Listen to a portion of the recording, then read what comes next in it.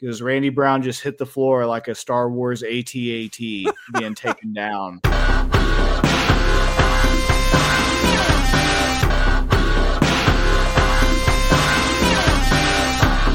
Welcome into Tapping Vegas, everybody. Our units are so juiced up right now. Our bank accounts are getting tested. We're pissing hot over here. Happy Red Panty Night for Tapping Vegas. Break out the red panties. We're rich, baby. Guys, we're going to make some more money again. Bobby, 40 units on the year so far, and 4 units just last week. So how are you feeling, man? Feeling good. Last card a few weeks ago, so it's been a while. It was on January 20th. Shout out to Sean Woodson for moving our units up with that unanimous decision victory over Charles Jourdain. The other fights were a little dicey, but you know what? You can't always win them all, but we still do better than your other average MMA content creators who are still ahead of the pack, still posting our records. Those other guys and girls don't. So keep following along and you'll keep getting those red panty nights. Absolutely, man. We got 5 fights for you that we're really excited to talk about. Our first one is a women's fight. We got Meatball Molly McCann versus Diana Belbita, the Warrior Princess. Don't worry, these names do get better the further down we go.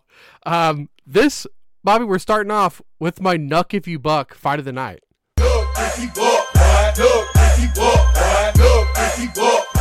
Ooh, this is the Nuck of the Buck. That's interesting. Or I have a reason for this too. Molly is coming off of back-to-back losses right now. She's already beat Belbita before.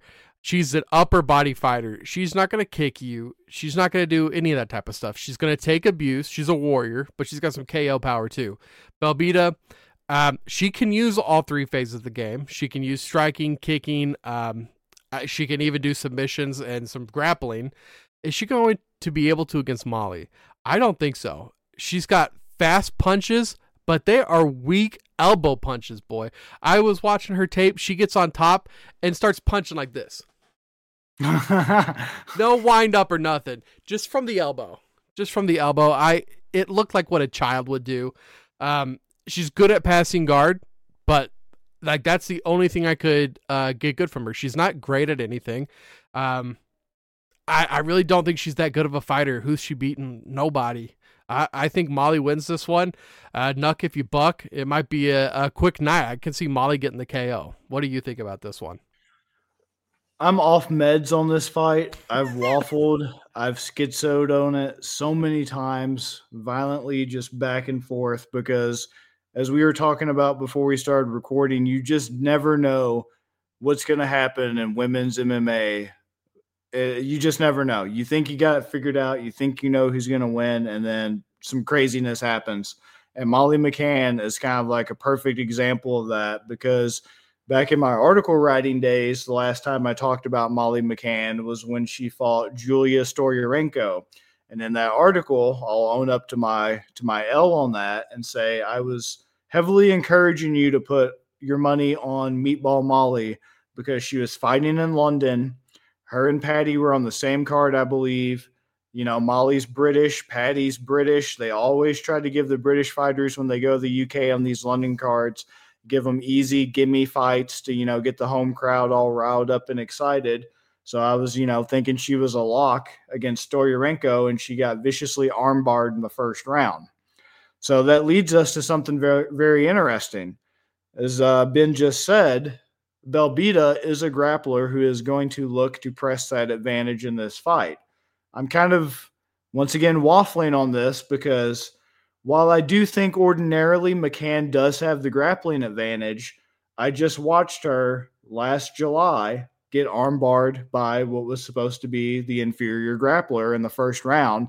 And I also watched Meatball Molly do like a day one white belt mistake where instead of trying to escape from the armbar attempt, she rolled into the armbar attempt and made it worse and applied more pressure to her own arm instead of trying to escape the situation. And so that kind of left me scratching my head a little bit confused. But once I look at the odds that I have on DraftKings, Molly McCann by a sub is a plus 700. For her to win by KO, TKO, DQ is a plus 400. The only thing that you're losing money on is a minus 105 if you pick Meatball Molly by decision. If you just take the money line, you're not going to be very profitable because she's a minus 258 and Belbita's a plus 10.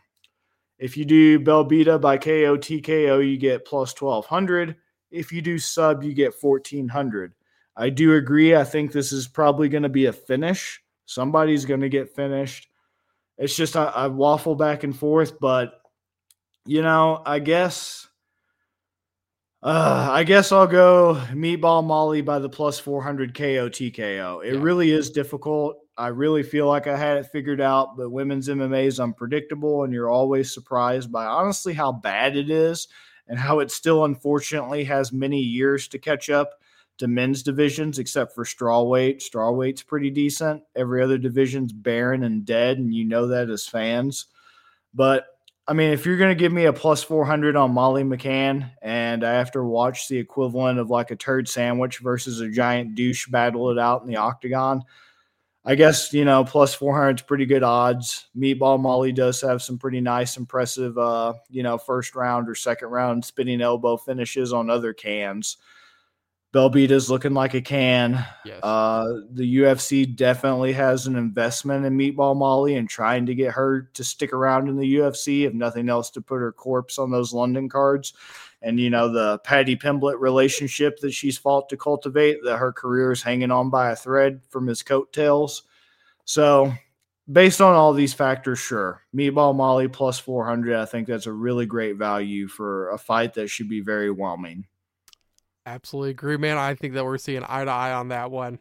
You're making me nervous. I thought you were going to take Belbita. I'm glad you didn't. But getting into this next fight, it's real Slav hours. Real Slav skills on the ground squad. Real Slav hours indeed. So yeah, we got Mahmoud Muradov, and he is going to be facing Aliskab Kazriv. This one was hard because I couldn't find much information on Aliskab Kazriv. Mahmoud Muradov is a guy he's an Uzbeki. Kazrov's Russian. I like how Mahmoud Muradov was able to beat Brian Barberena last July. Yeah, it was a unanimous decision. But Brian Barberena, even though he's a little bit past his prime, he's always a good litmus test in the division to see if you can beat him. He's a good gatekeeper to kind of see where your potential is, a good gauge for you. So it was good that he was able to beat him.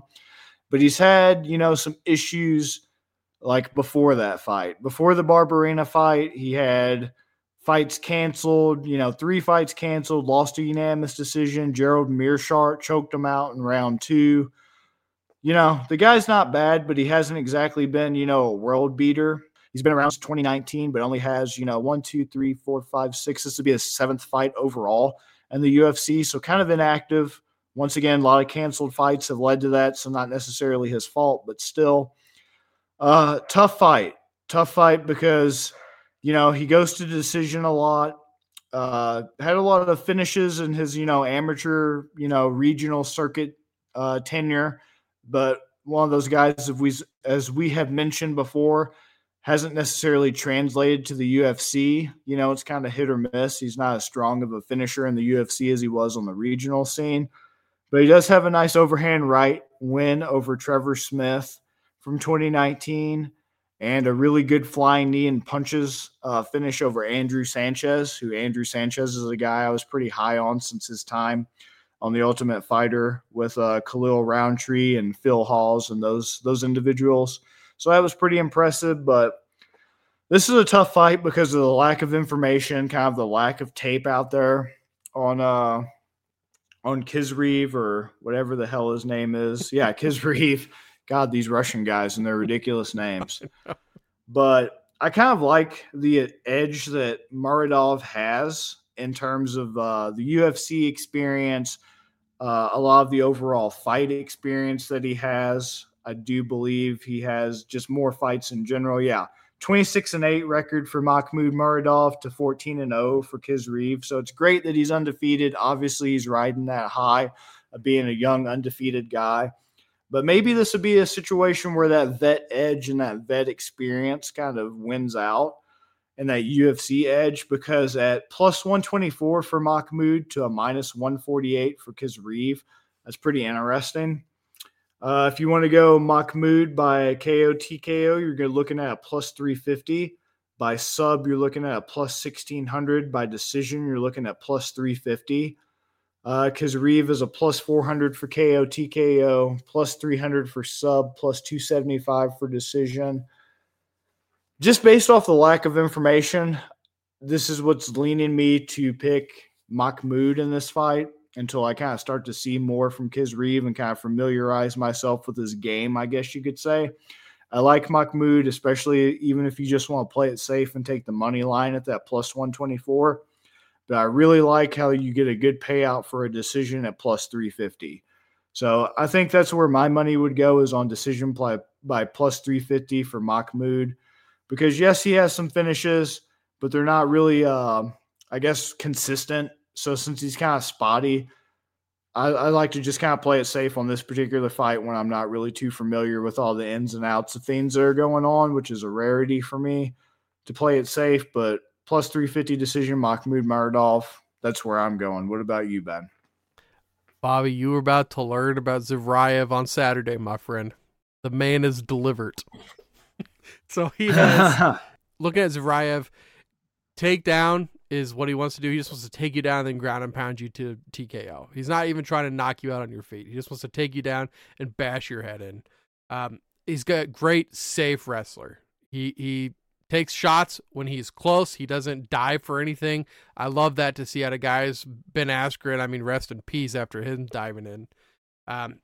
The only thing is that he can get sloppy when he gets on top. If he gets you down with that takedown, or he's just passing you by and you go down, he's going to try to just jump on top of you and start hammering away, and not kind of the intricacies of body control and making sure he's got his weight on you first. He just kind of goes after your head, try to get you out right then. Muradov, interesting, his backstory. I guess his dad got injured when he was really young, like 15, so he had to start working, and through his MMA career, he ended up being security, so he would get shot and stabbed multiple times throughout his time as a security guard.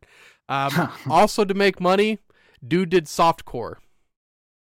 I did hear that. I did hear that he was a softcore performer. I mean, No.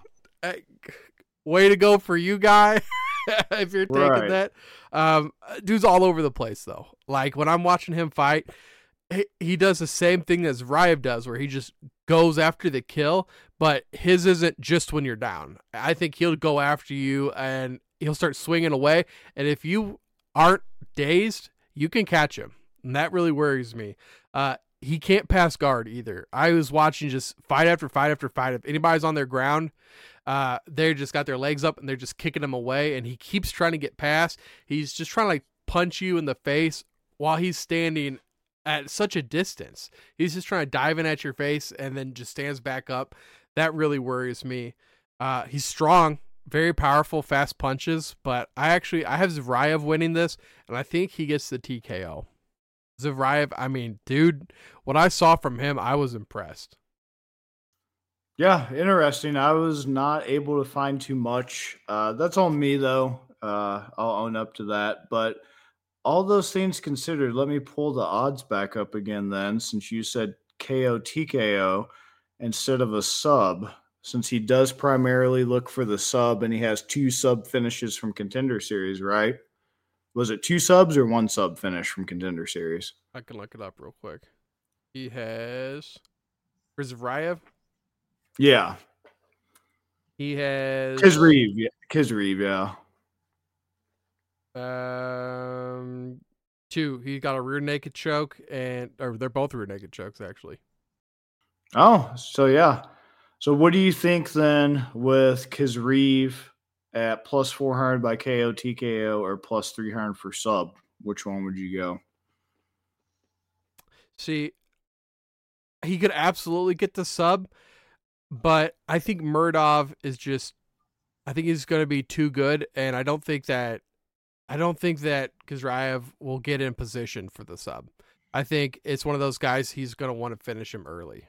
Because you're looking at him, Kizraev, if you just look at pictures side by side, you would think that Muradov would kill him. Because this dude he's a little flabby. He's the Russian version of me.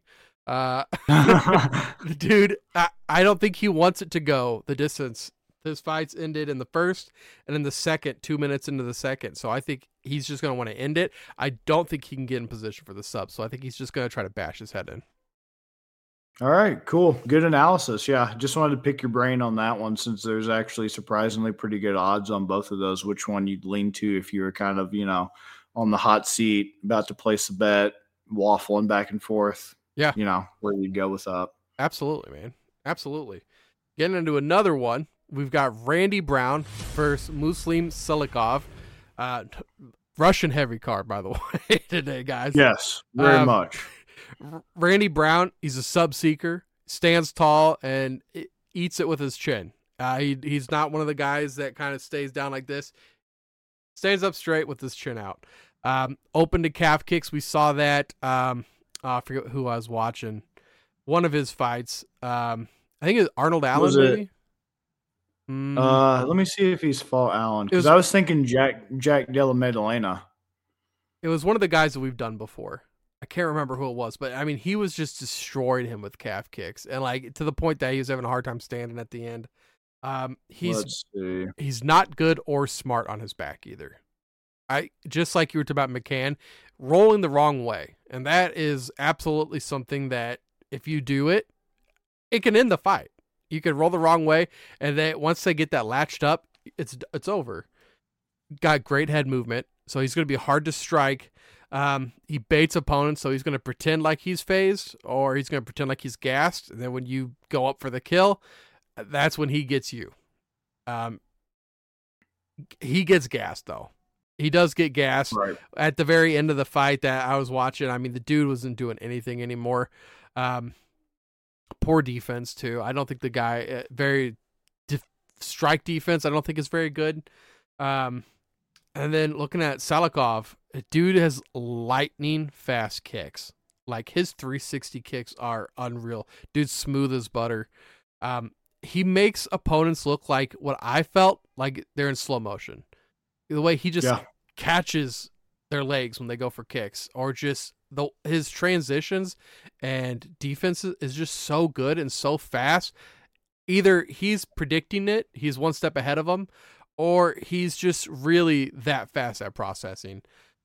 Great body control. Also, if he gets you down, he's going to actually stay on top of you and make you work for it.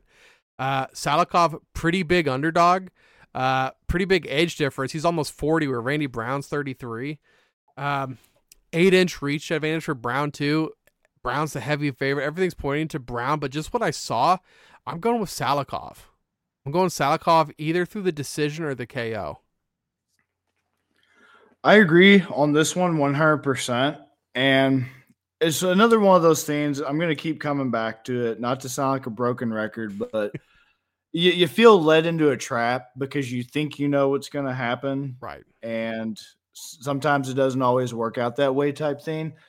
But I like to affectionately call this fight the battle of unmet expectation. Because here you have both guys who I vividly remember throughout my time of being a fan of the sport and following the UFC. Randy Brown, Muslim Salikov, both in their own right, independently, at various times have been hailed as like just what this division needs, like the next big thing in the division. And you know, as well as I do and the other fans out there know, for just as many of those guys out there that are the next big thing, the next Connor, Khabib, whatever, DC, John Jones, there's just as many guys who unfortunately just don't meet that potential. And unfortunately, that's kind of the case with both Randy Brown and Muslim Salikov. Neither one has really lived up to the hype that people have at various times generated for them. Randy Brown in particular sticks out in my memory because of the guy I got a man crush on, Jack Della Maddalena, like viciously, basically like finished the dude twice in one fight, like viciously laid him out with a right hand, like a straight right, I believe it was, that had him collapse, like comically. Like only James Vick collapses when he's knocked out more comically than Randy Brown in MMA. Because Randy Brown just hit the floor like a Star Wars AT-AT being taken down by like a rebel snow speeder. And then you're like, oh, the fight should probably be called, but the ref's reading his grocery list. And so Jack, just like spider monkeys, takes the back, chokes him out. He's like, all right, you're not going to call the fight because the dude's knocked out. I'll choke him out too to boot. All in round one. All in round one. Vicious loss. His last fight, he did win last June 2023 against Wellington Turman by unanimous decision, but that's not doing much for me. I'm not a believer in Wellington Turman. He's not a good fighter. I mean, you look at his record, he hasn't really beaten anybody, and I'm not trying to get too much into MMA math, but he just doesn't stand out to me to justify all the hype he's received. You know, Francisco Trinaldo, Chaos Williams, Jared Gooden, Cowboy Alex Oliveira, Worley Alvarez, Brian Barberina, but the guy has just also had vicious loss. Like Nico Price was the first guy to kind of turn him into a meme where that was like one of the rare, okay, Randy Brown has top position, dominant grappling, you know, had Price in a very compromising position up against the fence, and Price knocks him out from bottom. Like, I think that was one of only 3 KO from bottom finishes in UFC history, let alone, you know, like the whole sport as a MMA in general. It's just something you don't see very often. He fell victim to it and stuff like that. It's just very concerning to me. And yeah, you're spot on about Muslim Salikov. They don't call him the king of Kung Fu for no reason. That's literally his nickname. Yeah. But once again, unmet expectation. Why are you losing to strikes against Li Jingling? Li Jingling's a great gatekeeper, but he's not the upper echelons of the welterweight division. Why are you losing a unanimous decision to Nicholas Dalby? You know, no hate towards these people, but they're not that top tier talent that you're billed to be. He's also beaten Francisco Trinaldo. That doesn't do it for me. Ricky Rainey doesn't do it for me. You know, the guy has been in the UFC for a long time, but I mean, he's been in since 2017, but has had so many fights canceled that he's only actually fought in the UFC 9 times. This would be his 10th fight since 2017. It's just not there. So it's tough, but owing to the fact I see time and time again from Nico Price, Jack Della Maddalena, et cetera, Randy Brown just get caught and finished in such outlandish Johnny Walker style ways. I'm really enjoying and agreeing with Salikov at the money line of a plus 225. Randy Brown should not be as heavy of a favorite. I don't know if I'm going to call this my LL Cool J licking the lips pick, but it might end up being that way because I don't see how odds makers have this so drastically far apart. Minus 278 for Randy Brown is a bit ridiculous to me. This should be a way closer fight, just simply based off, unfortunately, how mediocre these two guys have been. It's not like one just drastically stands out over the other to this extreme of a position to have one as such a heavy favorite. And KO, TKO, DQ for Muslims plus 450, sub plus 2,000, decision plus 550. Once again, Randy Brown's prone to being finished in wild ways. I'm going to be in agreement with you. I like Muslim Salikov by KO, TKO at a pretty juicy plus 450. We'll see if that ends up being the haymaker. It's looking tantalizing right now. Mm-hmm. And if you just want to be safe at the money line plus 225, once again, odds makers, I'm a little confused on how so far apart it is. It's just not really computing with me right now based off everything I've seen from these two guys, their records, etc. That's exactly what I think, Bobby. Like, you're looking at, when I watch the fight, I'm like, Salikov just looks better. But if you just look at stats and you're like, wow, Randy Brown's so much younger. He's 4-1, whereas Muslim's 3-2. He's got that 8-inch reach. And then Muslim, his fighting style is Sanda, which isn't even Sambo. I didn't even know about. Sanda's like the Chinese version of Sambo. Everybody knows BJJ. Yeah. Everybody knows Brazilian Jiu-Jitsu. Randy Brown just, and then you see those odds, you're like, okay, that's easy. Like, I should just go Randy Brown. Whereas a lot of the times you'll see like a minus 600 favorite and stuff. They're like, oh wow, they feel like they're getting a value. Where I agree with you 100%. I feel like Salikov's the pick. Yeah, this isn't like one of those Bo Nickel fights where you're like, all right, I get it. I see why Bo Nickel's minus 600 because he's fighting the guy who's literally an arborist, who just last week was cutting down the M tree that had ash borers in your yard or something. And, now they pulled him out of like, Tom's Diner MMA to fight Bo Nickel to pump up his numbers. This isn't Right. one of those situations. This is one of those where, experienced guys like Ben and I are kind of looking at it. And once again, I don't know if it's my LL Cool J pick, but we're definitely looking at it, giving it that little side eye, like, hey, come here, girl. Like, this is a little tantalizing what's going on here. I agree, man. I agree. I'm also really interested in what you think about this next fight. So why don't you break it down? Ooh, this is a good one. This is probably my favorite fight on the whole card. The main event's good, but this one's really grown on me also in its own right. And it's Hanato Moicano versus Drew Dober. And this is the theme of the card, man. Like, I'm waffling. It's very difficult to predict these. It's difficult to kind of choose somebody and commit to them because we don't do like your other patty cake MMA channels. We give you a pick, we give you odds, we stand by it, win, lose, or draw. We don't back down, we don't make excuses. So everything we give you, we stand by 100%. We put our own money on, etc. And this one's tough for me because I've went back and forth so much because Hanato Moicano does seem on paper like what you would think the better fighter is. Like, his record's better. He seems more polished in his striking. Seems like he has the grappling advantage, things of that nature. Drew Dober, I talk about these individuals in MMA all the time. We know what they're like. We've seen it. They've been around for a while. Can you teach an old dog new tricks type thing? That's kind of what Drew Dober is. He's another one of those guys where he has surprised me, though. Most of these guys and girls in MMA that I tell you, can you teach an old dog new tricks? Are they going to show a new facet to the game?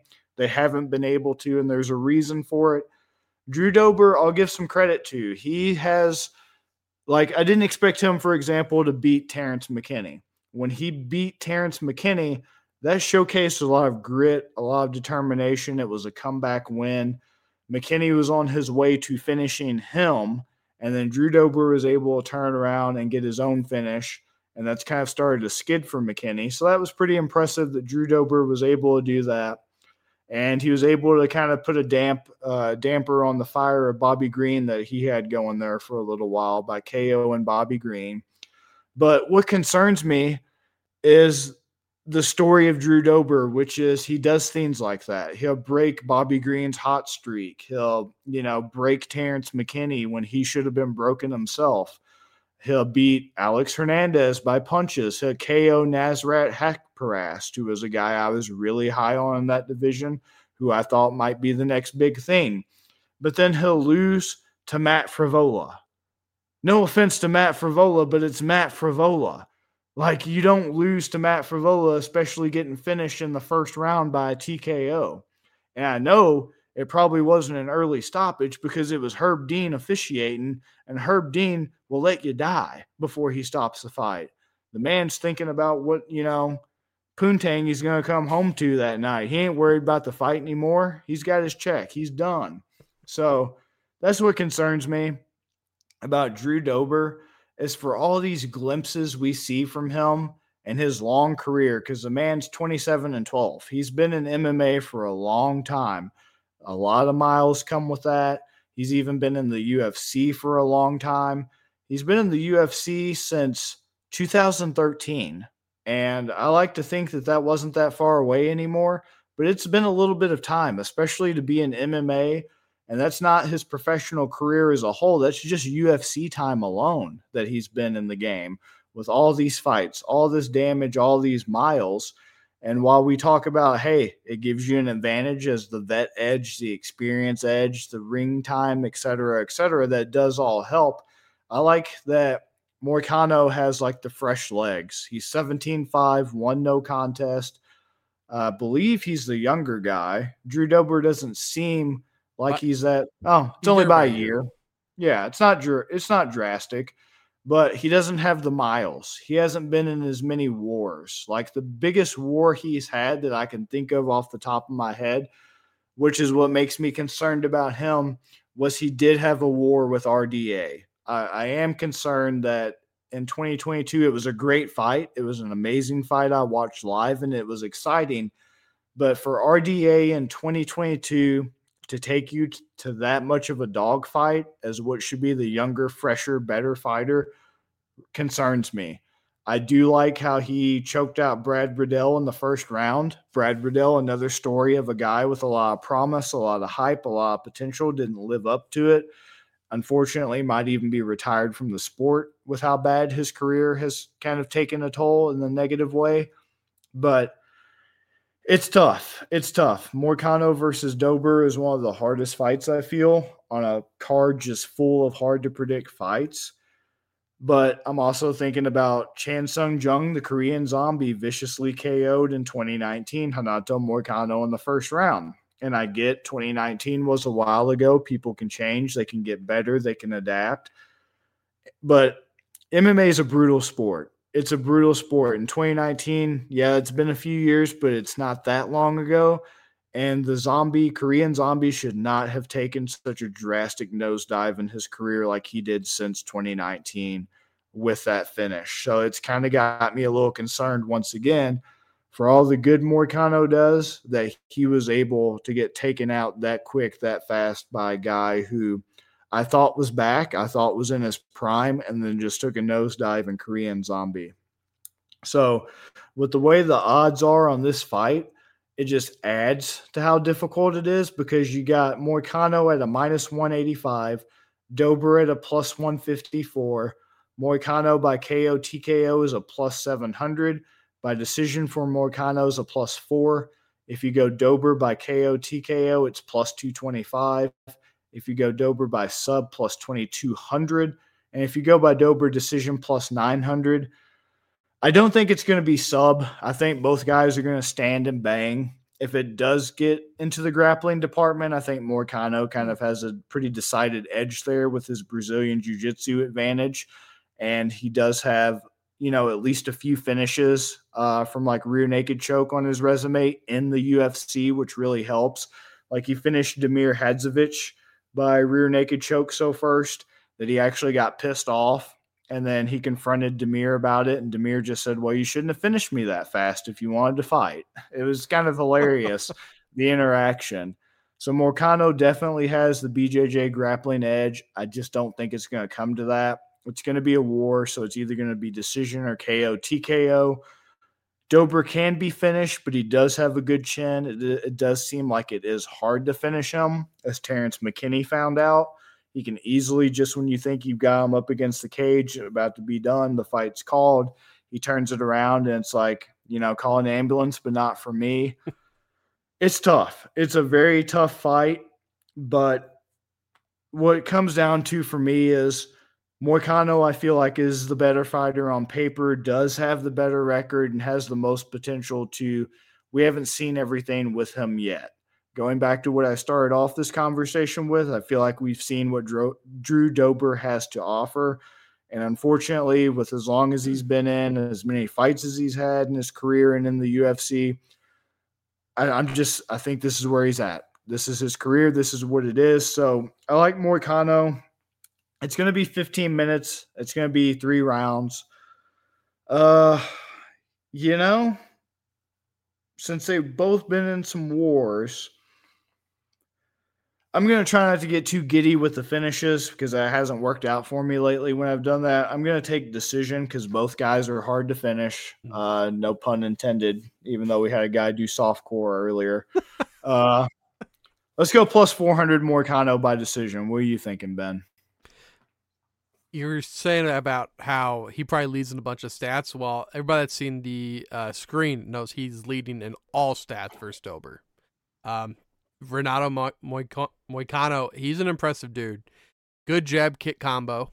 He's not just reliant solely on his fists. Wants to stay standing. He will do the takedown, and he will use his BJJ. But like you were saying, I think they're going to stand and bang too. Not as much as McKenna and Belbita. This was almost my knuck if you buck fight. But I just think that both guys have might take some more shots and takedowns in this fight. trying to get away from getting punched in the face for a little bit. Once somebody's on the ground, he just goes straight for that rear naked choke. Like, that is all Moicano looks for. He's good at it. And he's had a long layoff is what concerns me. His last fight was November of 2022. So you were saying he's got fresh legs. He's got very fresh legs. Drew Dober, quick hands, very quick hands. He could take abuse in that TKO when he got finished. It's definitely, you can argue if it was an early stoppage or not, because he hopped up and he looked fine. He wasn't wobbling a ton, I thought, but at the same time, if they don't call it, does he still get finished? Probably. I mean, he was just taking so much punishment. He was already bleeding heavy. But he's got serious KO power himself. Went to the third with Makhachev, which I was pretty impressed with. Drew Dober, also most KOs in lightweight history. Yeah, dude's been around a while. He has. Renato's just got so much stuff going on too. Like, shout out Taylor Swift and Travis Kelce, right? Just gives more distractions. Renato, he's got his podcast. He does a lot of stuff. I don't know. He's definitely the more famous guy right now. I think Renato is. And Drew Dober, he used to be super famous because, yes, he was the Giga Chad guy. He just shaved his beard. I'm going to take Dude's got a hell of a jawline. A hell of a jawline, dude. I'm going to take Drew Dober by decision at plus 900. I don't hate it. This is a tough fight, man. Very tough. Another waffler, so I don't hate it at all. I don't blame you. It's tough, but once again, one guy's gonna win, one guy's gonna lose. It's not to be a philosophical like Nate Diaz. I know that's a common sense thing to say, but yeah, it's tough, man. Yeah, very tough. Absolutely, it is, man. We're gonna go on to the main fight of the night. We've got Roman Dolidze versus Nasruddin Imavov. Oh, I think the last one was really hard. This one might be the hardest one for me.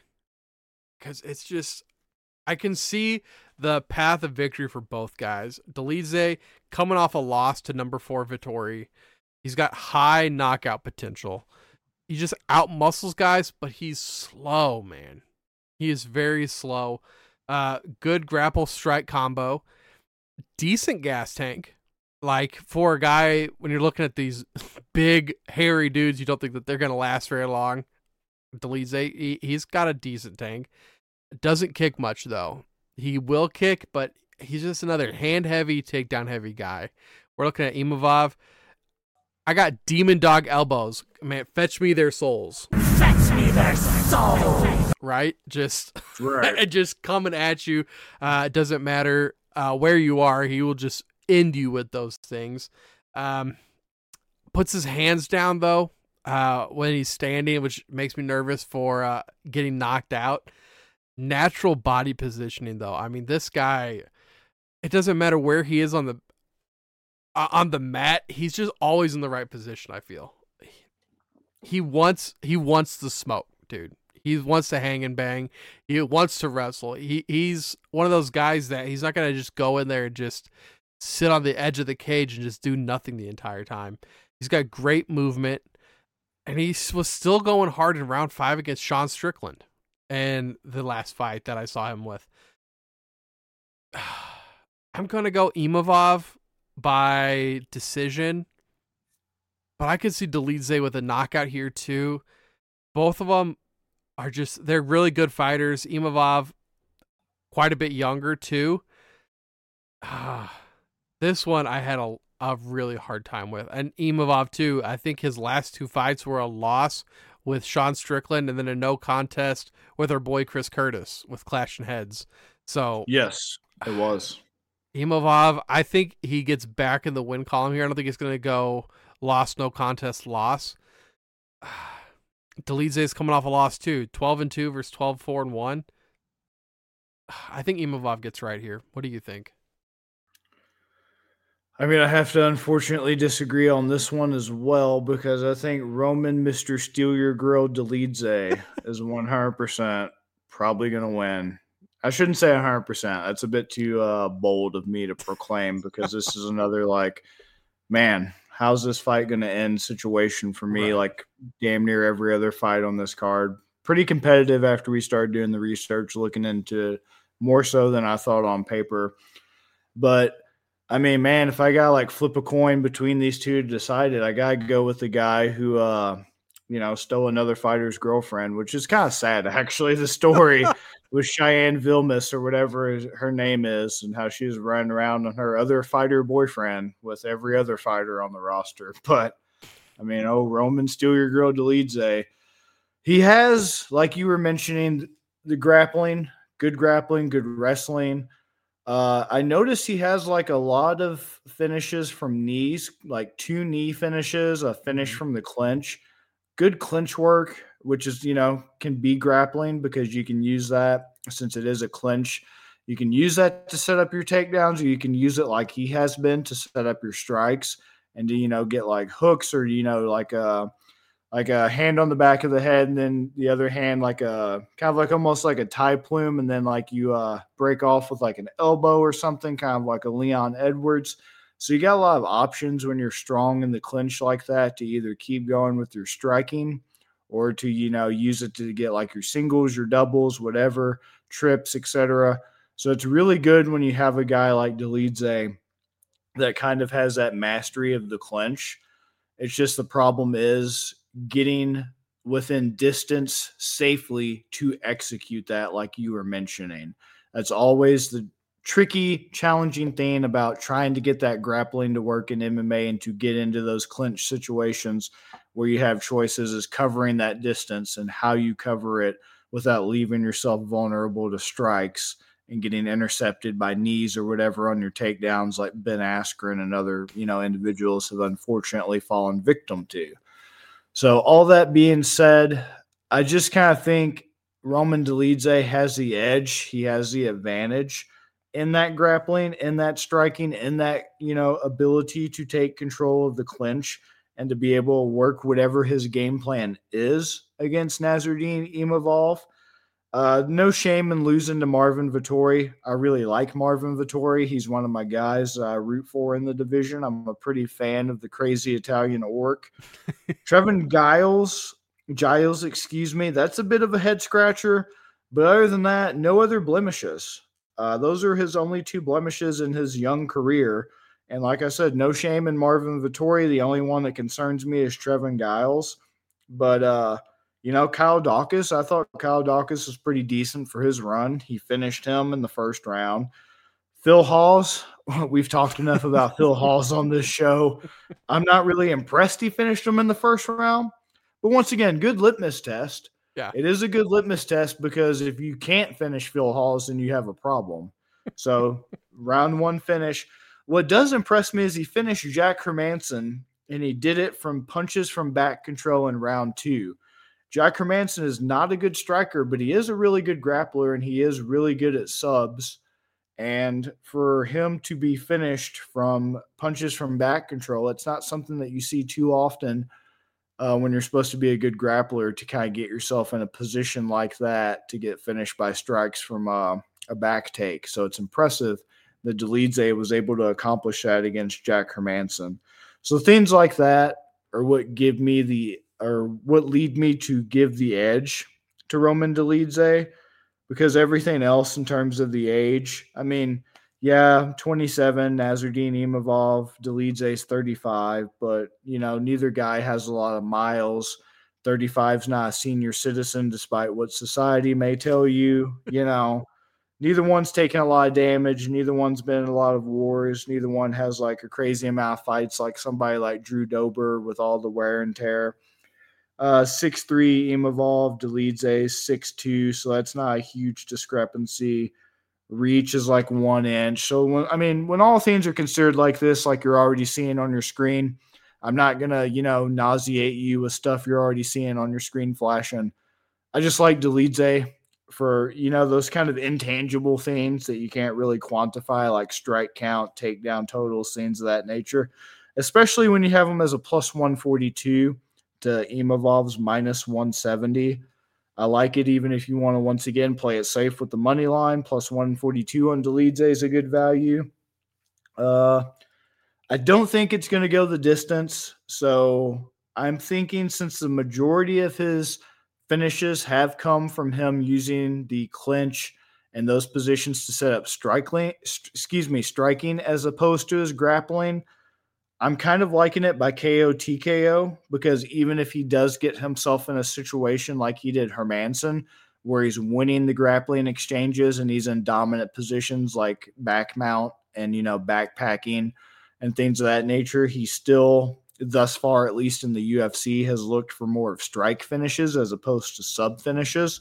So that's why I like the odds of him on KO TKO at plus 350. But I wouldn't laugh if you wanted a sub from Dolidze because that's plus 550. I just don't think it's going to go to decision. Dolidze, let me check again, but I don't even know that he has. He's went to decision once. Oh, excuse me. 3 times in the UFC, but still, he's not one of those guys where his power hasn't translated. It has translated, and that's always a good sign when you can still get finishes in the UFC like you were doing on regional scene. So yeah, Dolidze KO TKO is what I'm going to put my money on. Absolutely, man. Absolutely. We're betting here speed versus power, and we're just on opposite sides of the coin there. If it goes a distance, I think it goes Imavov. Just I think that Dolidze wasn't able to get his hands on him. But if this ends in a KO, I think it's Dolidze. Yeah, it's tough. You're not off base by any means. And, every fight on this card has been, once again, this was a card that on paper I was kind of pooping on like everybody else, saying it was bad. But once you start doing your research, it's kind of like, wow, this is kind of one of those rare instances of pretty decent matchmaking. It feels like no fight is kind of a blowout, like Bo Nickel. I'm going to stop picking on him and pick somebody else like Greg Hardy. Greg Hardy's fights, come on. They would literally bring in guys who had been cut back for a one-fight deal just to feed to Greg Hardy, who still couldn't even beat him half the time or struggled or used an inhaler. So compared to what we could be getting from the UFC, I'm not going to take the black pill, but I'm also not going to be one of those idiots who's like, oh, this is a sneaky good card, even though it has 6 women's fights and only one good fight or whatever. I'm not one of those weirdos either. It's a decent card. Yeah. Jack Slack said it best. His hype for it is fair to middling. So, but it does have at least some competitive fights that when you dive deep into it like we have, and you actually go over everything that you can, intangibles and tangibles, you're like, wow, this is kind of a little bit more competitive than I thought. Yeah, absolutely, man. So if you're going to go for a haymaker this week, what are you thinking? That's another tough one because as we went along through this podcast, once again, that's changed compared to what I thought it was going to be. But now that I've went over all the fights that we've went over and looked at all those odds in depth, as long as we have, I'm really liking Dolidze. I think that's going to be my LL Cool J bet. And that could really come back to bite me because of how close that fight is. But, I was thinking about putting it on Morcano Dober. Still have the same problem, close. Mm-hmm. And then the only other contender for my LL Cool J haymaker was going to be Muslim Salikov, Randy Brown. The battle of mediocrity, battle of unmet expectations. So I just feel like the best bet is going to be Dolidze at the plus 350 for KO TKO. The guy, he's not necessarily allergic to going to decision. Once again, he's went like 3 times in the UFC, but his power does translate. He does hunt for it. He does look for it, and he will put himself in situations to get it. So, yeah, that's going to be my LL Cool J. My haymaker. Really liking the odds on that bet. Awesome, man.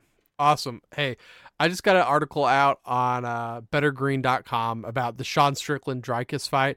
If you haven't checked it out yet, please go over there, check it out. We got some graphs, some really deep dive information on there that you can't find anywhere else. So go check that out if you're interested and you like MMA content. Bobby will have an article out there as well. Make sure you guys subscribe, follow us on all socials. And before we get out of here, Bobby, do you have anything else to close out? Nope, just follow us on Twitter, Better and Green. Like and subscribe on YouTube. As Ben mentioned, the article is top notch. I read it. Thanks, And man. yeah, all these other bums, man, they're not going to go through this effort. Like, this man did all this research himself. He sat down, he compiled the statistics. This wasn't stuff that he just pulled from the UFC website. I mean, yeah, that helped him with his research, but he still had to do the legwork on this. And it's like, this is just what we do for you guys. And we do this free of charge. We're not even asking you, hey, if you want to subscribe and get even more content and even more things that can help you win money, yeah, it's like $1 a month. Isn't that what it is for like premium content? $1, other $5, than that- and $10. Yep, that's it. Right. So like, we're giving you all this damn near for free. Most of it is free. Like, this show is free. The article about Dreykus, Sean Strickland, is free. Yep. It's all this content that we're putting all this effort into because we care about you. We care about your bets. We care about making you money, making ourselves money, and having a good time while we're doing it. Can you say the same for the other content creators you watch? Do you believe them? That's all I'm going to say. I love it, Bobby. Eloquent as always, man. Thank you guys for watching, and we'll see you guys in the next episode. Peace, guys. Peace. You better start listening to the Better in Green podcast. You will not regret it. Trust me, trust me, trust me. And hey, I'm Dean Blandino. Welcome, welcome, welcome to Better in Green, eh? To Better in Green, eh? To Better in Green, eh? Listen in and cash out. That's what it's all about. Come on, let's make cash now. We always on spot and we cover old spot from the bottom to the top, hey. Shout out to Ethan, shout out to Wyatt, shout out to Ben. Welcome, welcome to our podcast, Better in Green.